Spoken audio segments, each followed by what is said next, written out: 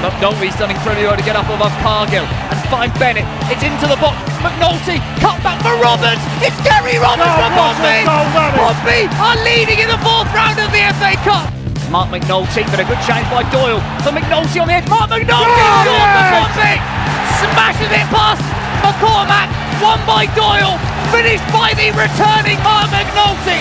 First left blood for Pompey. They're in dreamland early here at Bratton.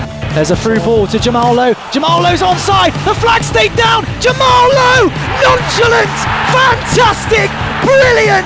Pompey will be promoted at this rate. That is it. Pompey are champions. They won League Two in the most dramatic of circumstances. The PO4 podcast with Hugh Bunce, proud to be Pompey.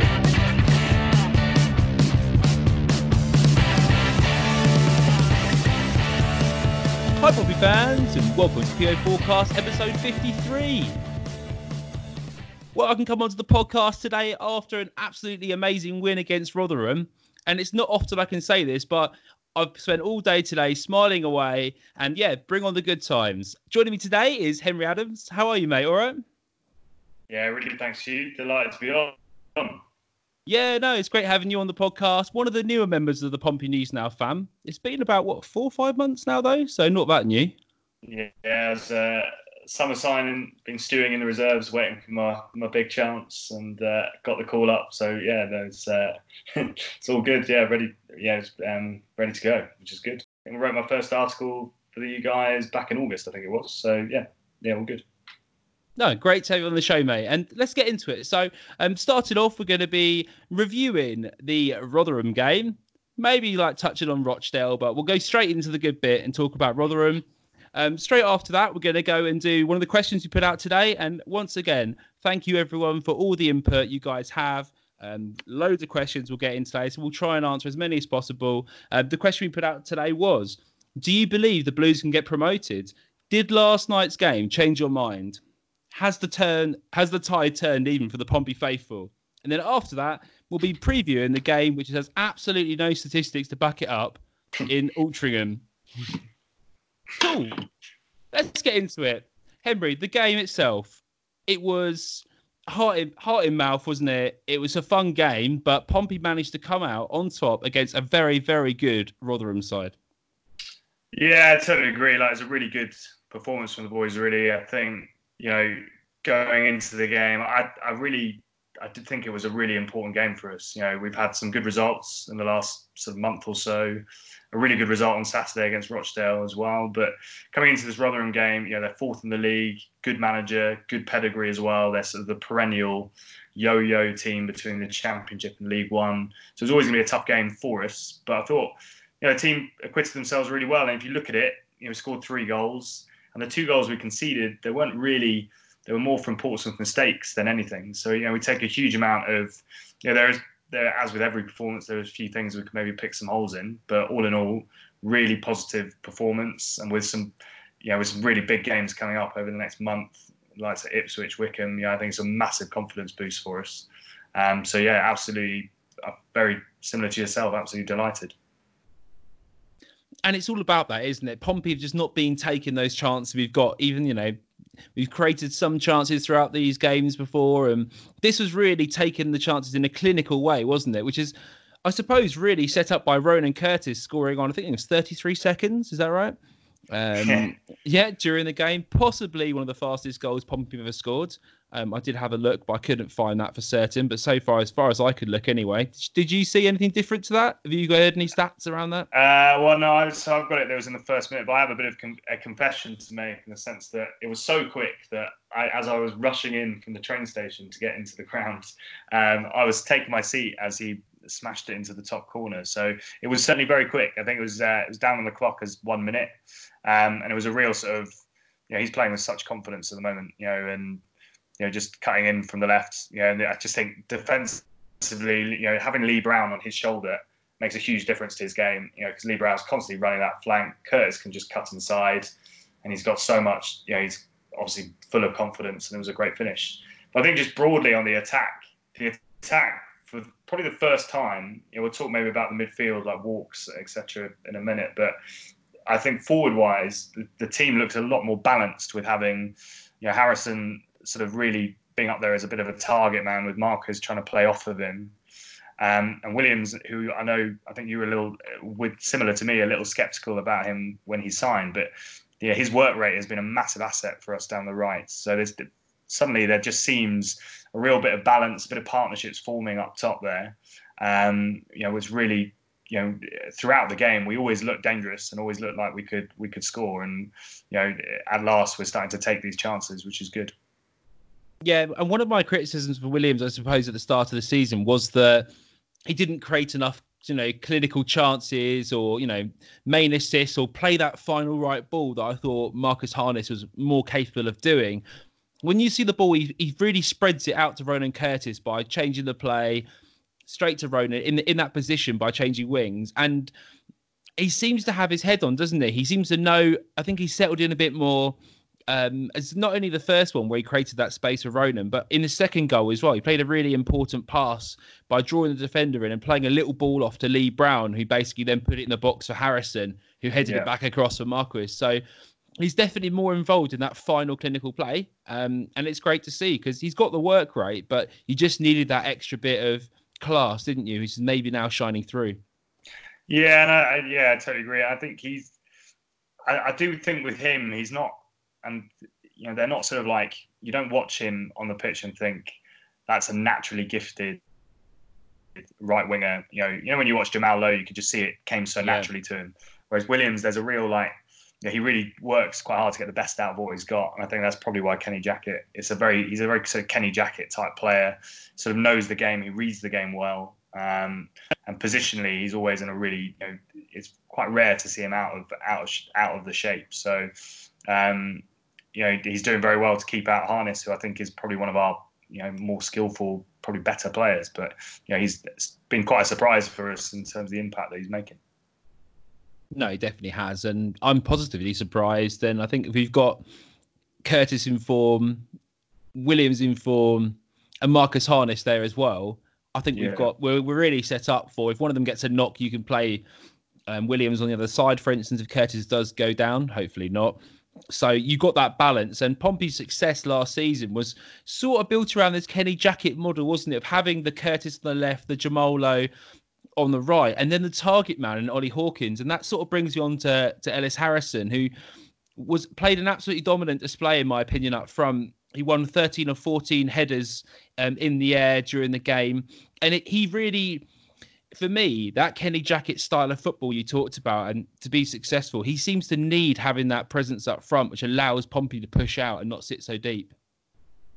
No, I totally agree. I just think he's such an athlete, Ellis Harrison. It's just his basic thing. He'll give you, Ollie Hawkins, I'm a big fan of his, but Harrison, he's got a massive leap on him. He's big in the air. He's also, he's pretty quick, across the ground. And he's just, he's not afraid to throw his weight around. Like you could just tell constantly he's winning a lot of headers, as you said, but just off the ball as well. Lots of sort of, he's quite hard in contact areas, and he just brings other people into the game. So quite often when the ball goes up, you need two players on Ellis Harrison, which frees up, gives Curtis more room, gives Williams more room on the other side.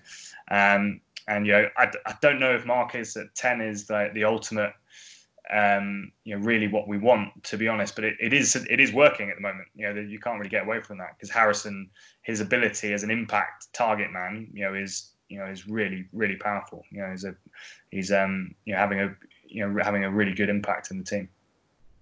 Yeah, he is, isn't he? It's one of those things that we all look at it and go, in an ideal world, you want John Marcus up front, don't you? Being that deadly striker who bangs 20 plus goals in a season, but it just wasn't working with the way that we're playing. So when you've got Harrison come into the team and, he's giving that, as you say, that athlete style, he's almost like Ollie Hawkins plus, isn't he? Because he sort of chases the defenders down, he chases the keeper down, he pushes out. So it really does allow us to get the ball up there as well, and causes people a bit of a headache, not just in the air, but on the ground. Moving on then. Marcus at 10. I'm not sure if he's going to... I don't really know. It's a tough one for me, because the one thing I do like about him playing 10 is that he knows that he can try and get the ball, peel off. He knows how to pass and then move. and create space, which I think a lot of people, when you see Pittman play 10, he looks very static and it sort of slows the ball down and, the ball comes to him. He has to turn and look for a pass. And that sort of works for me a bit more in the latter stages of a game when players are tired. But I feel that it can make Pompey a lot slower on the attack if you start in, Pittman at 10, for instance. If you were to do the unthinkable and drop John Marquis at 10, do you think Marcus Harness is the case to play 10? Yeah, I think so. My sort of issue with Harness I think he could play there. I think there's no reason why not. I think, they are very different players, because I think what Marcus does give you when you play Harrison as a sort of target man is, like we saw with the second goal, is Marcus does feed off Harrison's scraps very well. And just in terms of around the penalty area, it's a really powerful combination. I wonder if you lose that, if you play someone like a Harness who's more of a natural sort of midfield player. I do think the thing that is lacking, and we'll talk about this probably more when we talk about the centre midfield players, but something we're really lacking is that sort of bit of creative flair, that bit of creative edge, that killer pass that can just cut a team to ribbons. We're missing that. Harness could be the man to do that. And it would be something quite interesting to see maybe on Saturday, for example. But, I definitely think he could do that, but I think there's sort of pros and cons on what you'd lose from taking Marcus out and that relationship he's building with Harrison. Harness, the beauty of him, I think, is he can play anywhere across that middle in a 4-2-3-1. He can play anywhere across that three, and probably make a big impact. No, I think you're on the same track as I was talking to Freddie, who's been on the podcast quite a few times and writes for us as well. It's created some great articles. So if you are interested in all this tactical stuff, please go and check out Freddie's articles he's recently wrote, which are really good for the site. But what I wanted to say is he was saying that in this game, the big difference he saw was that Marquis was a lot closer to Harrison, still playing 10, but he knows when to peel off and almost become a second striker. So it's not like a flat 4-4-2, but it does mean that you've got an extra striker up front who's a lot closer. And it just means that we've been very guilty, haven't we, of the number 9, the striker, being sort of, very on his own up front without any help. And maybe this Marquis-Harrison partnership can be more of a striker up front, and then Marcus playing just off him rather than in a 10 alongside the two midfielders. Yeah, I totally agree. What I quite like, I totally agree with Freddie on that, is that what I quite like about it, it's kind of fluid, and what I think really works for us tactically at the moment is we're transitioning well. So Marcus, when he's playing off Harrison, when we're attacking, he very much fulfills almost a bit of a number 9 poacher kind of role. But then when we're on the defensive, he does drop in and play more of an old-fashioned 10. And something I do really admire about Marcus is that he will put a shift in defensively. I thought there was a few moments last night where you could question that, but generally I think he really does, put a shift, puts his weight around, and falls into the shape, which you could maybe question Brett Pittman perhaps doesn't do as adequately. But Marcus, I quite like his ability for us to transition as a team. When we're attacking, he's playing as the 9. When we're defending, he's dropping into the 3, and he's really holding that position. So, he's a huge asset for us. I think I do keep wondering if we had a better centre midfield, like classic number 8 type centre midfielder, how much value we could get out of John Marcus in terms of goals. I think there's so much more we could get out of a striker like that. But it's hard to get it all in there. Well, let's go into that. Let's segue straight into the centre midfield, because it's already come up a few times on the podcast. So obviously Tom Naylor, he's injured at the moment. Anton Walk steps in. People are sceptical, I think it's fair to say.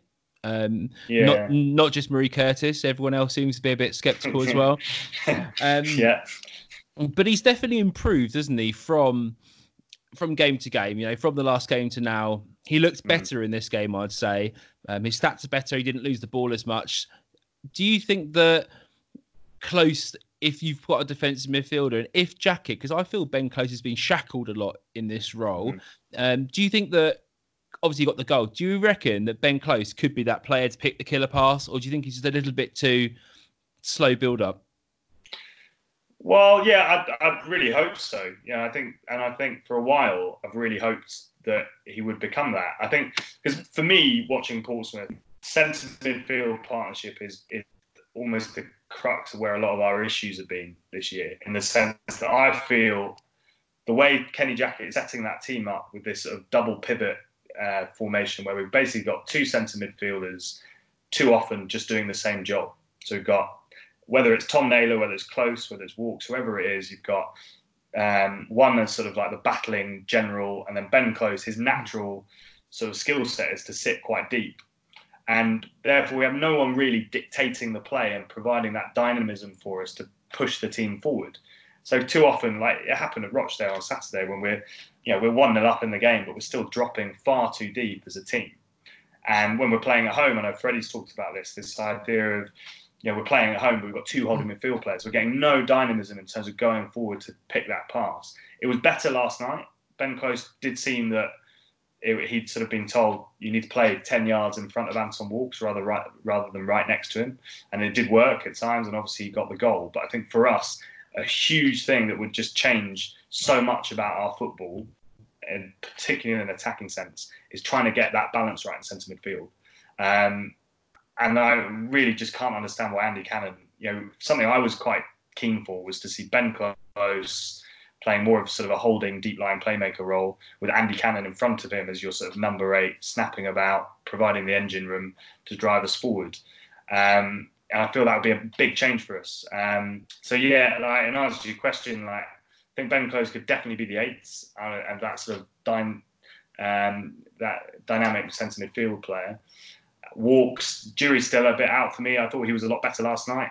It's quite a big ask. We dropped him. Kenny's just dropped him straight in it and told him, you're now replacing Tom Naylor and you've got to do everything that he's been doing, which is obviously a lot of work.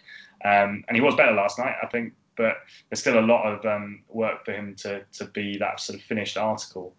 And probably the last thing to say on Anton Walks is that I am a little concerned with him. He's getting to the age now where I still don't really know what his key sort of selling point, his key position kind of is. Is he a right back? Is he a centre mid? And I do sort of worry, is there a bit of a danger he might become this sort of jack of all trades, master of none type player, which might sound a bit brutal, but I do sort of worry that he's obviously a very talented footballer, a lot going for him, but I do feel he needs to pick a position, go with it, and really develop into a top player there. And you just worry of that sort of thing, that he maybe just hasn't quite settled into the team here, or for whatever reason, and then you end up selling him on, and then he just another manager sees where he is best playing, plays him there, coaches him a bit differently, and he turns out to be another player who potentially does well in that position. Andy Cannon, I was going to ask you that afterwards as the next question. You went straight into it, which is obviously a lot of fans. I think most people are pretty, dazzled by the fact that Andy Cannon hasn't been given the nod. He seems like the obvious player to get us pushing further forward, because he tends to drive the ball forward through central midfield, doesn't he? Which helps Pompey get out and push. Is there any reason you think that Andy Cannon can't, or is being dropped? Can you see a reason? Because I certainly can't. No, I'm scratching my head really, because in my mind, he's the closest thing to a Ben Thompson that we've got at the moment. He's definitely nowhere near as good, but in terms of the style of player, Ben Thompson was just a huge player for us last season in terms of what he gave us, in terms of that dynamic approach in midfield, pushing the ball forward, carrying the ball, that ability, and also to win tackles further up the pitch. He gave us that. And Andy Cannon, he's not as good as that, but he does give you that type of approach. And I saw him play earlier in the season. I remember QPR in the Cup, Birmingham in the Cup, and a couple of other games. I thought he was really useful, played very well. And I have no idea. He just seemed he's just gone out of favour. And whether Kenny Jackett has just decided, because I know we were struggling defensively, conceding goals, and I think maybe he's just decided safety first. We're going to go with 2 holding players alongside our back 4. I don't know. That's the only sort of tactical reason I can think of. Because he's not really a number 10, so he's not going to go in front of Gareth Evans, Marcus, etc.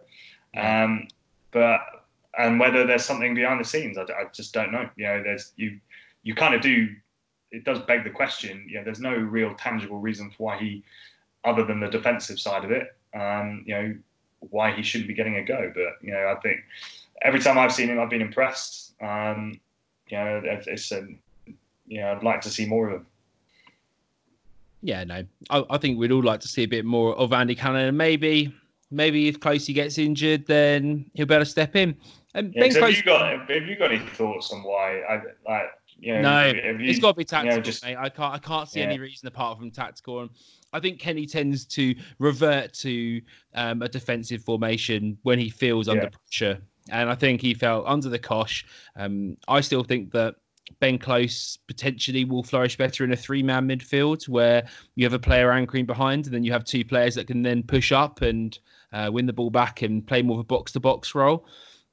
In a 4-3-3, but I don't want to bang on about that too much at the moment. So I genuinely think it's a tactical reason that he doesn't necessarily think that Andy Cannon, for whatever reason, I think he sees him more of in the 10 role, doesn't he? Or in a 3-man midfield. So he doesn't see him in that 2, in the 4-2-3-1. He doesn't see that he fits there. And he's reverted back to that 4-2-3-1 formation after trying different ones throughout the season, which didn't work, you could say. And now he's looks at Andy Cannon, do I want another 10? No, I'm going to play Marquis there. I think that's the reason why. Yeah, no, fair enough. Yeah, and going on to the defence, I thought we looked, you know, we're not going to be the Matt Clark partnership at the back, are we, this season? But with the firepower that Pompey have this season, we should be able to be stable enough and score quite a few goals, which is what I wanted us to do this season. Do you think that the Hawkins-Burgess partnership can hold up okay? And will Raggett walk back into the team as soon as he's back from injury?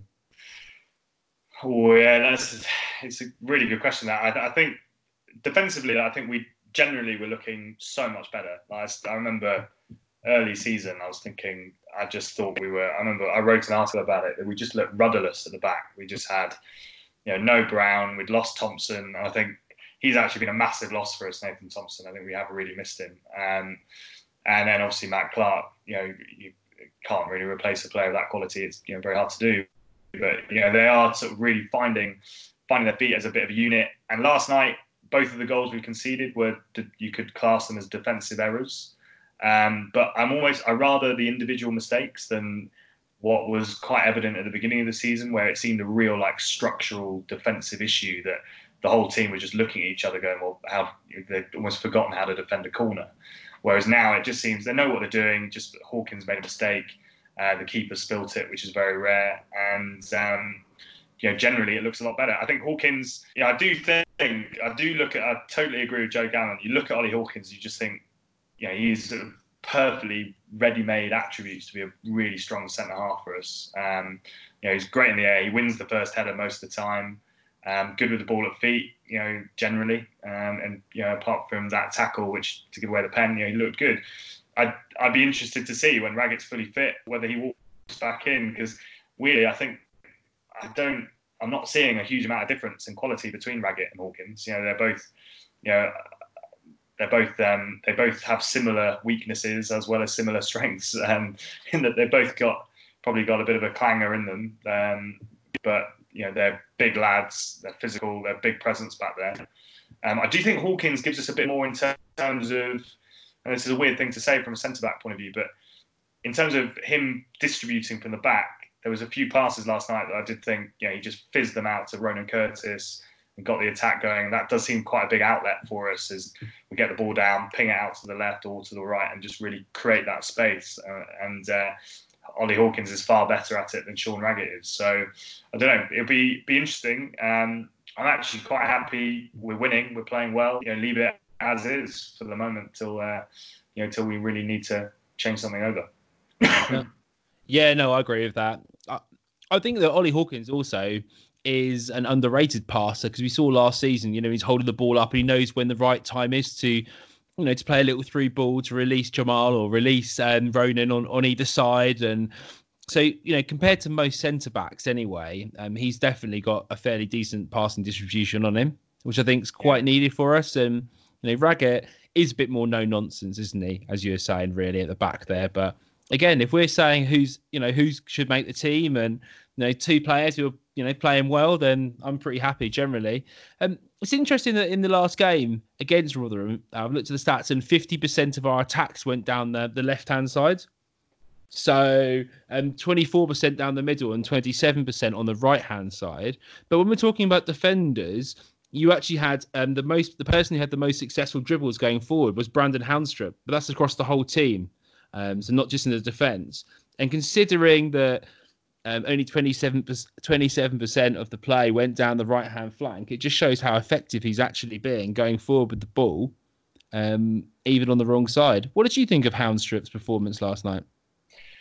Yeah, I think very, very assured, actually. I think he's, fair play to the guy. He's coming in, he is playing out of position. I do think, you do see, I don't know, you must see this as well. I do think people on Twitter or wherever get very sort of agitated when you see someone playing out of position. Footballers, they are, some of them, some aren't, but many of them are quite versatile creatures. They can get around the pitch, and Brandon certainly seems to be that. He's got a good footballing head on his shoulders, and I did think last night he gives us a lot down that flank. He's just got, his delivery is great. I think he works well with the winger. I think he's worked really hard on that side of his game. Just as a defensive unit and as an attacking unit, the fullbacks, their relationship with those two wingers are so much better, so much more clarity in what's going on there. And just that ability, he's not afraid to just get the ball and run at people, and whether that's straight down the byline or cutting inside, which he's very adept at doing. I think he's coming on very well. Whether it's a long-term solution, it will be interesting when we play. I think we'll know how long-term him at right back is when we play some of these better sides in the next few weeks. When where they're under a bit of pressure from certain teams, and just whether he gets turned inside out down that flank, will be interesting to see. But from what I've seen so far, I've been the cup game, Rochdale, and today, last night. Sorry, he's been he's done really well there. Of the right backs, the number of right backs that we've had this year, which is, I think he's about the fifth one, but he's certainly for me been the best, in terms of the impact he has on the game. So pleased, and I hope it continues. Yeah, and just I suppose the last to add is he had a team leading 4 key defensive tackles in that game across the team. So not only good going forward, but also fairly steady at the back as well. Let's get into the next bit. Let's go onto the question. Everyone's messaged in. Not everyone, but a lot of people have messaged in. So let's start off with you, Henry. Do you believe the Blues can get promoted? Did last night change your mind at all? Is this a changer for your head of how you think Pompey will do this season, or is it just another game that happened? Well, I'm going to be totally honest, and in that I don't think, and maybe this is me being a bit naive, but I don't think I ever really stopped believing that we could still do it, and that we would ever really out of it. I thought we've had a pretty dreadful start. I think there's been a couple of moments in the season where I thought, okay, this might be where we're really starting to struggle. But I did feel we were never that far away. We got the quality in the squad that if we got some things together, we could get a run on the league. I don't think there's a team in this league that's really standing out to me. Well, we haven't seen Ipswich and Wickham yet, but from all the football I've seen so far this year, I'm not sort of too intimidated by what's been ahead of us. So last night, I think though, all those little hopes that I maybe had were crystallised last night. I think last night was a big match for us to go play Rotherham at home. I think it's the first time in quite a while that we've beaten a top 6 club in the league. I don't know. There was a stat going around, and I should know that really, but it was a really, to go. It was quite a big statement for us last night to go beat Rotherham at home. I also think I'd still come back to it. We scored 3 goals and we gifted them 2 goals. We could, on another day, Rotherham had a couple of chances, but I don't really remember it being. They had a really good chance in the first half. They had quite a good chance near the end of the game, but apart from that, it wasn't. I felt we were in charge of that game. We were really good value for our win. So and as I was saying to you earlier, we've got 28 games left in this season. We've got a long, long way to go. I definitely feel last night was a big, not so much turning point, but more of a crystallising in my mind. We can definitely do it. The 2 things I would say is I think this month coming up, December, is going to be really important for us. I think we'll really find out what we're about. I really find out our mettle. Really, we've got Peterborough, tough game. We've got Acton Stanley away in December, which is always a tricky fixture, and then we've obviously got Ipswich and Wickham. So 4 games, big matches. And I think we'll really find out. I also think the January transfer window is going to be quite big for us, because I do think we just need that creative midfield player, whatever it looks like, whether it's like a number 8, whether it's more of a number 10, whatever it might be. I think we need just that little bit of that stardust, whatever it is. I have no idea what you quantify it as, but that midfielder that can just come in and piece it all together and just drive us forward. I think if we get those 2 things, I think we could do really well. Yeah, and I've heard Marcus Maddison might be up for coming down to Pompey. That's a joke in case anyone blows that up. Don't at me. Twitter goes insane. Don't at me for that. I agree. I think that we'll see what we're made of over these fixtures, and it's going to be a really interesting time as a Pompey fan, because if we can kick on from that, then we'll see a lot of positivity and some momentum coming. And, regardless what people think, if Kenny Jackett's the right man for the job going forward, we can all get behind the team if we're making a promotion push. Let's go to what other people are saying. Greg tweeted in, cheers as always, Greg, at Walks His Way. He says, well, a lot of people wanted Jackett out, but they kept him. Promising form so far in the last 6 games, 14 points from 18, still undefeated at home, 10 goals in the last 3 games. I won't get carried away, but the test against Rotherham proves we have it in us to win. Curtis has his form back. Williams starting to shine. Defence is still a bit suspect sometimes, but if we outscore the opponent, that's fine by me. It is promising, isn't it? Is there anything you disagree with what Greg said? No, I totally agree with it. I think he's spot on. I don't know. The Kenny Jackett one, it's a really awkward one, because I've never really been in the Kenny Jackett out camp, and I find there were moments in the last few weeks, particularly in sort of September, where it was getting really frustrating. And my question is, who else is going to come in? You've got to really think about. It's a big decision to make. I think you've got to trust that he knows the league. I think he knows his squad. I think the squad, it was always going to take a bit of time for us. We've also had a real, the fixture list been rubbish for us in terms of games called off, it all being all over the place. And I think we've finally now been able to have a bit more consistency in our games, and just being able to get some momentum going. So, I think we just got to just trust in it. I'm not sure Kenny Jackett is a long-term. If we got promoted to the Championship, I'm not sure he's the guy to take us sort of to that next level. But I definitely think for now, he's got a group together. It was obvious last night. They're fighting for each other. There's obviously a lot of squad unity there. I totally agree with Greg. I think things are looking very promising. I do think we could come down with a bit of a bump quite quickly, but at least for now, it's looking really good. And I'm really excited for the next month. Yeah, and talking about the fixture list, apparently our fixture has been rescheduled to the 22nd of February against Fleetwood, which is at 3:00, which is nice for once. I agree with Greg. Let's move on to Dave Lauren, who tweeted before. Cheers again, Dave, mate. He said, we dug ourselves a hole with a dreadful start. Jackett's responses to early problems made things worse. Burgess at right back, Naylor at centre back.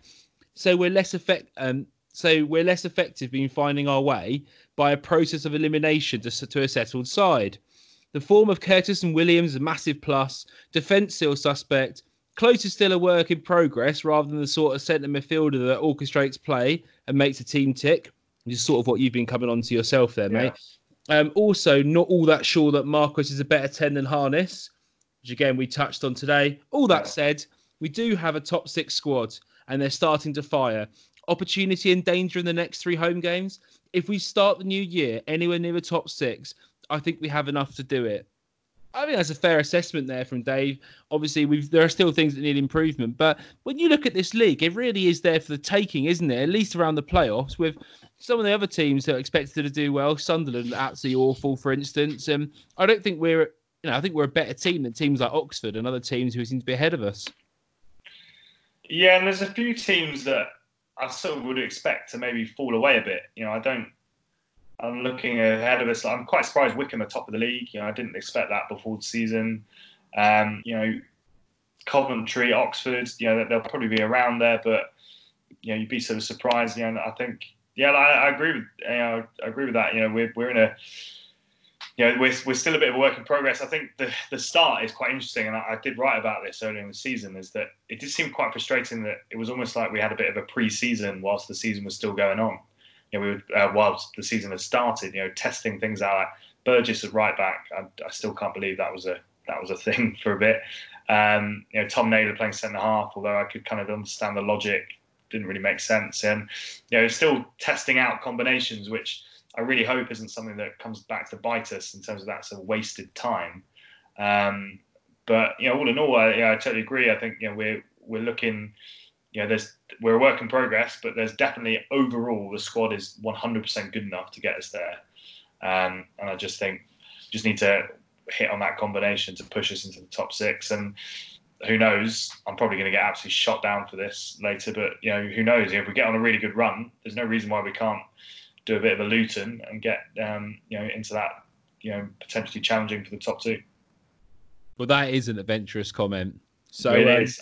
I'm gonna he's put it out there. What date are we? With 27th of November, wherever we are. There it is. He said it. But I don't. But honestly, I would defend it in a sense that I do think the league. If you get on a run, there's enough teams there that are there for the taking. You could go on a big run and win 20 in a row. It's there.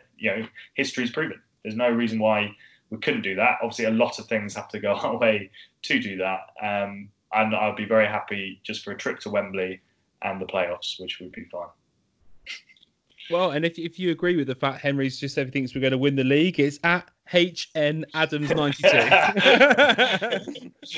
Yeah.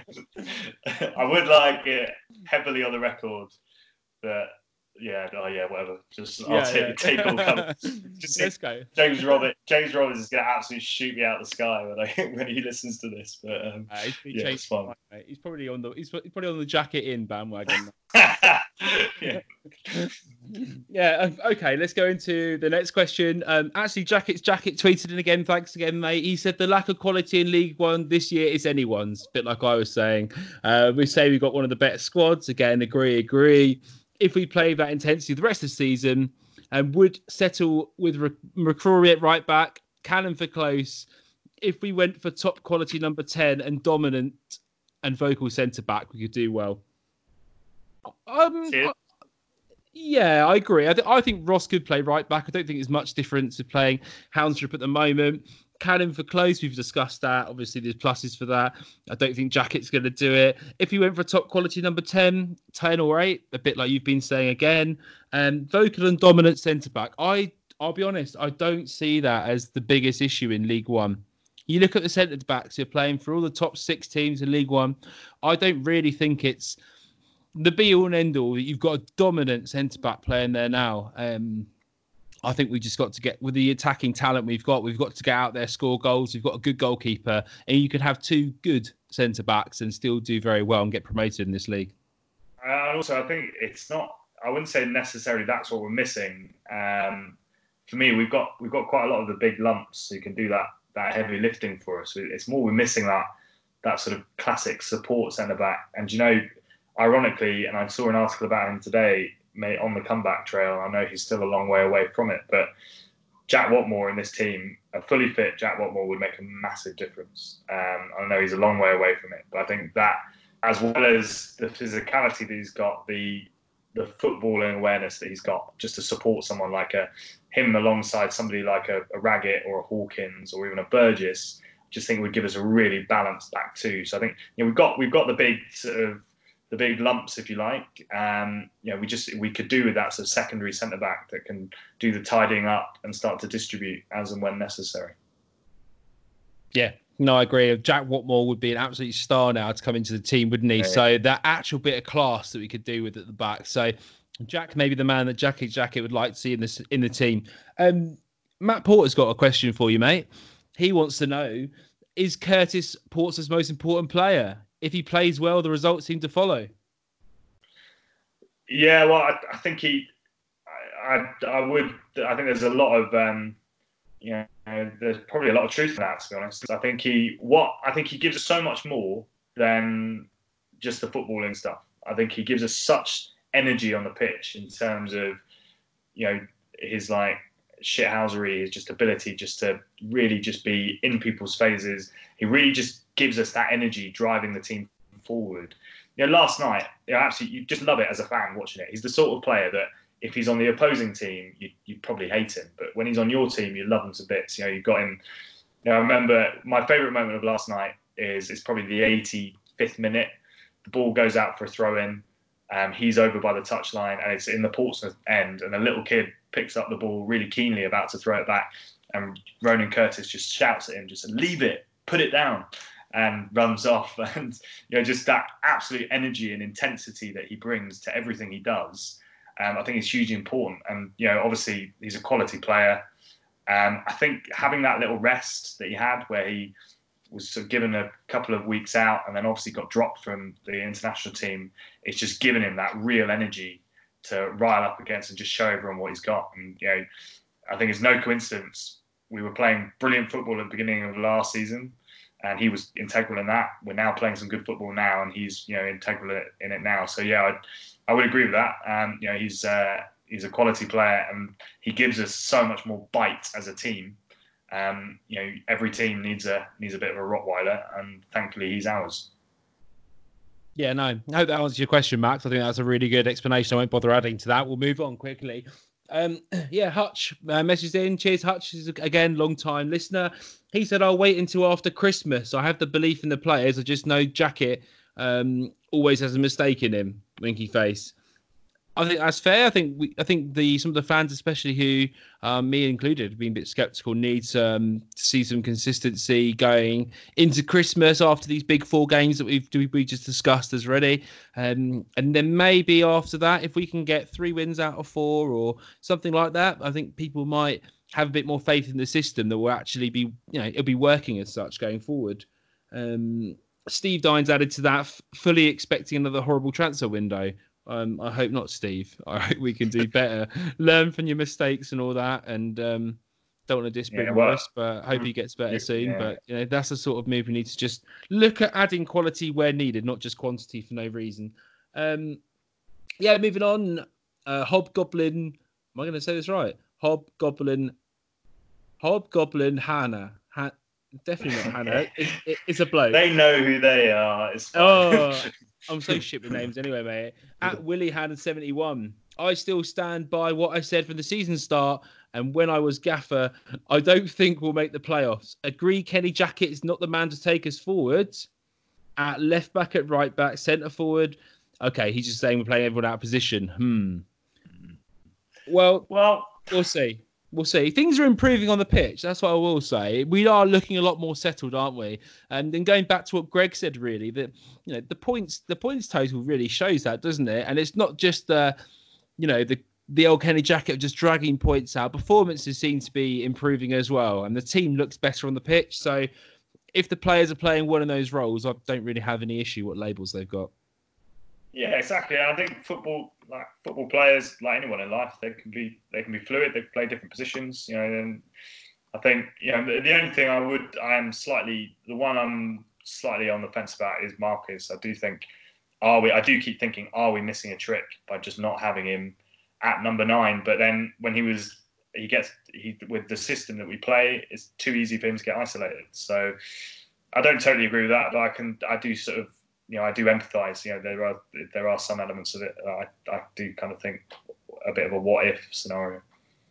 No, I agree. Let's move on quickly because Will Hucker says the season's far from a write-off. Yeah, again he agrees. It's been stop-start. No one's really seized the initiative in the league. We're starting from a long way back after a poor opening months, but you have to feel we're growing into the season, one game at a time. That's mentality. We'll keep it going, mate. Appreciate that. Angie messaged. He sounds like he's on the champions train with me. Will Hucker, yeah. He's with me on that. Yeah, no. One game at a time. That's all you can do. Get on board. Henry's if you starting the hashtag champions. I'm never going to be able to live this down when we finish 7th. Oh no, mate, that's all right. You're not finishing 7th, mate. You got to nail your flag, mate. Nail it on. Yeah. Angie wants to know. She doesn't think Kenny Jackett's the right manager for the job. If you're the manager, would you make more than one sub? Well, yes, it does amaze me that I rattle out pretty much the same line at about 75 minutes, sat next to my dad or a mate, and I just say, we could really do with a sub right now. And I've said it pretty much every match since about last October. I don't know what it is. He just seems reticent to do it. We would, sometimes in a game like yesterday, when we just need, he did bring Harness on eventually, which did stretch the play a bit, which was good. But I think all of us are a little bit jury's out on Kenny Jackett, but we've got him now. We've almost just got to stick with it. He's got his foibles that annoy us, but he does seem. He does do well in League One, so we'll see. Still too early to tell for me. And at least he's not Phil Parkinson, Sunderland. See, the grass is not always greener, is it? No, I mean, I'm going to put it out there. I thought that was an awful appointment. I said that from the start. And sorry to people I know over at Sunderland, but it's not paying any dividends, is it? His very dull style of football. I think he got like 4 goals. I don't know what the result of the day was, 4 goals or something in 5 games. So, they were worried about the Jack Ross 1-1 draw, but they're looking absolutely awful now. Anyway, let's move on from that because no one cares about it. Bertie wants to know, the team under this management is and will be capable of promotion via the playoffs. The team struggled for form and luck in early part of the season, but that's football. He's obviously been chatting to Kenny. The effort straight out of a post-match interview, that was. Yeah. I love that. Let's do the next sentences post-match. He goes, the effort and desire has always been there, and this upturn was inevitable. Well, I do. I did think we were pretty awful earlier in the season. It was hard to think it could have continued like that, with the players we've got.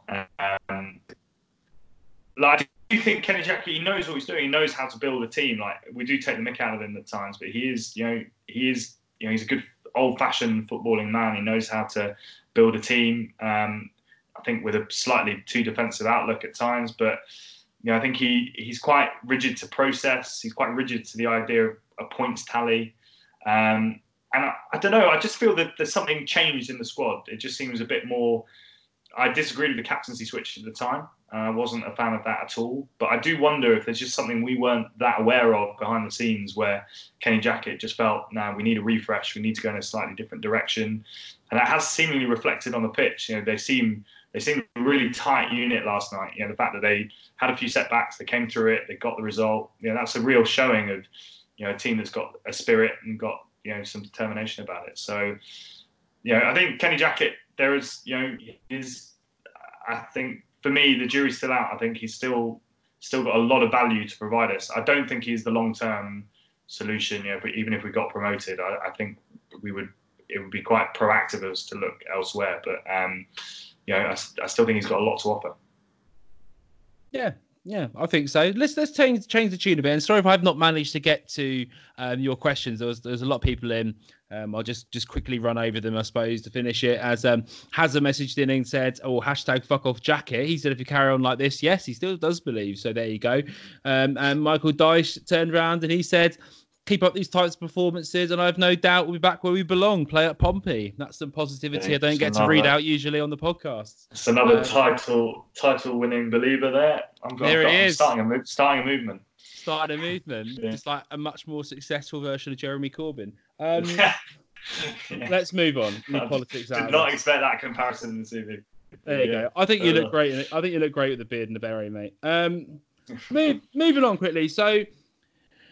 Let's go on to it. Let's quickly touch before we do the Altrincham preview. Let's quickly touch on the stadium plans because, Mark Catlin came out. He's all over the BBC and it was in his interview before.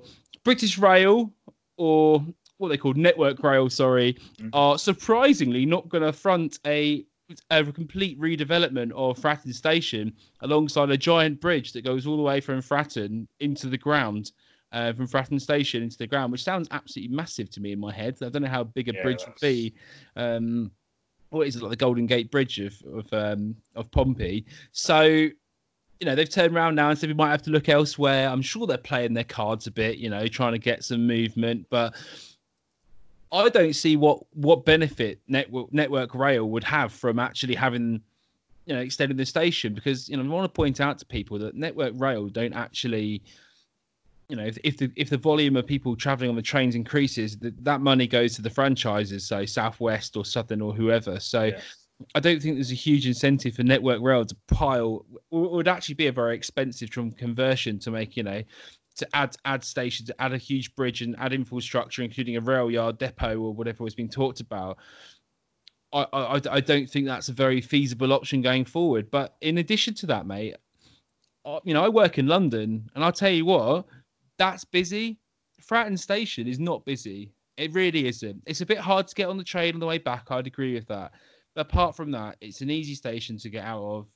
I really don't see the problem with it. And as far as traffic into the city, it's always a problem, but it's no busier than other cities. You want to go to Birmingham City, they've got good infrastructure. You drive into any big city, though, and it's a nightmare. Yeah. So I do feel that the club is either trying to cheapskate out of it a little bit, and also the Eisners, etc. You look at American models, you look at cities like Calgary, who have just agreed to redevelop there. Well, that's actually a North American model, so that's actually in Canada. The cities have agreed to pay $700 million towards the new redevelopment, but out of a taxpayer's pocket. I can't see that happening here. So we need to get on a realistic thing, and hopefully we can get a movement one way or the other, because at the moment we're in limbo as fans, aren't we? And I'd like to see the financial plans laid out of what it would cost to redevelop Fratton Station, and what it would actually cost to build potentially a new station out of town, or improve the rail networks there. Because surely we're going to come up with the same problems in that sense, aren't we? Yeah, and I just think, like Network Rail, I just don't know why. I don't know how we can expect them to foot the bill for what essentially is aesthetic changes to the station, in the sense that Network Rail are never going to overhaul their whole timetable, or indeed the tracks or the functioning of the tracks, just for essentially what is every other Saturday, couple of Tuesdays, across the weekends through the autumn, in the winter, and into early spring. There's large areas, there's large times in the year where that station is just another station in Portsmouth and isn't getting a lot of footfall. So they're never going to do that, when really, totally, I admire what they're trying to do, the Eisners, in terms of, I think the station, in terms of the fan experience, it could do with some redevelopment in terms of accessing the stadium. When you come out and you're walking along Goldsmith Avenue there, and just getting to the ground, it can be, it's a bit annoying, and I think there's definitely a lot of space to redevelop, but we just can't expect Network Rail to just foot the bill for that. It costs a load of money for them, taxpayers' money as well. It's just never, I think, in the long list of issues that Network Rail has, which anybody who lives in the UK will know is quite a long list. We're not, we can't expect Portsmouth Football Club, improving the Portsmouth football fans' customer experience to be the reason for why they invest, on, or whatever, I don't know how much it's going to cost, but 50 million plus into the station. So I think we need to be a bit more realistic about that. I do think Catlin's maybe playing a bit more of a commercial game here, just trying to put a bit of pressure on. I think he's found it really difficult, working with the council, working with Network Rail. That's two quite heavy juggernauts to get something to happen. So it's maybe just a classic commercial tactic of just saying, putting the blame at their door to try and get something moving. That might be what is going on. But I think realistically, as a football club, we're going to have to think about, really, putting that bill ourselves and driving that plan ourselves. Yeah, no, I can't agree more with what you're saying. All I can do, I suppose, now is, because we don't have the facts in the sense of how much money it would cost to develop a rail station or any of that stuff, really. But I think the storyline behind it is correct, and the club is just trying to put either the blame or the pressure back on other parties so that they can, see if they wobble or whatever. Okay, let's move into, because we'll do the close down of the Altrincham thing, and I'll take us home with that. There aren't actually that many stats out there for the North League, basically. Conference North, or whatever it's called now, effectively. Here's a little bit of information. National League North, isn't it? There you go. National League North. Let's go with that. That's how much I know about it, mate. But I've got some my interesting fact of the day is that their manager's called Phil Parkinson. Yeah. His main sponsor's called Nigel Bunce, who I've checked, and he is no relative of mine. But yeah, that's my big fact. They've got 980 tickets for the game in the Milton End, which I think I saw a post on their website saying tickets are going fast. Whether that's true or not, I don't know, or whether they're just trying to up ticket sales. But they're 15th at the moment in the league. They've got a record of 5-5-5 with a +4 goal difference. So they've got a few games in hand, probably due to the cup run they've had. So that's a very average record so far in the league. They won against York in the last round, 1-0 to set up this tie against Pompey. Before that, they had a 3-1 win against Southport. They've won their last 4, including wins over Gateshead, York twice, and Hereford, who are making a rise back up the leagues now, which is nice to see after them bombing out the Football League. Obviously, got a little bit of a way to go because I think they lost 5-1, Hereford did in that sense. Do you know anything about Altrincham? I don't know a huge amount, to be honest with you, but I think they're obviously in a good bit of form. I know Jordan Holm, one of their key strikers, like he's sort of, and Jake Moult. I'm pretty sure he's a Plymouth lad by origin. Those two players. So there's a centre mid and a striker. They're kind of their two real threats. Where a lot of the play comes through them. So I think we'll have to keep an eye on him. And I think Holm he was part of that Salford City project with all the class of '92 boys. So he's had a bit of exposure at sort of a level. So that might be complete conjecture. I think I just saw that somewhere. But it's I think they're just a classic sort of they're going to be bang up for it. Us, there's if we're professional, we do our job. There's no reason why we shouldn't, particularly at home, we should be able to put them away. But they're for someone 15th in National League North, they're not pulling up trees, although they've seemingly turned a bit of a corner in the last month, as you were saying. So but I'm afraid my knowledge of National League North isn't. We need our northern correspondent. Freddie's from up there, isn't he? We'll need him on to give more intel. Although Sam Stone is now the official non-league reporter for us. Oh, well, there we are. Get him on. Yeah. I just gave it to him whilst on the podcast, but like I've done stuff for you today, so I don't actually know how much he knows about it, but he's got the title, so he's got to do some research. But there you go, people. Henry's giving you 2 players to look out for, which is 100% more than I did. So, cool. Henry, mate, it's been awesome having you on the podcast. Do you have anything in particular you want to promote or what you're up to? Or no, nothing really. I'm writing articles for. I haven't written an article for a while, but I will be doing one probably on the sort of midfield stuff. So I'll keep an eye out for that. Just probably doing something. I do quite like analysing tactical sort of stuff around sort of the relationship between sort of centre mid and defence. So I'll be probably looking into that in a bit more detail. So maybe keep an eye out for that over December. But other than that, just I'm on Twitter, normally spouting out some stuff from the South Stand. So just keep an eye out. Nice one. And guys, give Henry a follow at HNAdams92. Cool. All right, well, I'm chuffed with that. I think we got a lot covered in that time. So, nice one, mate. Enjoy your evening. Until next time, play at Pompey. You have been listening to the PO Forecast for Pompey News Now. Available on SoundCloud, Spotify and Apple Podcasts. Follow PO Forecast and Pompey News Now on Twitter for more information. And there is the full-time whistle.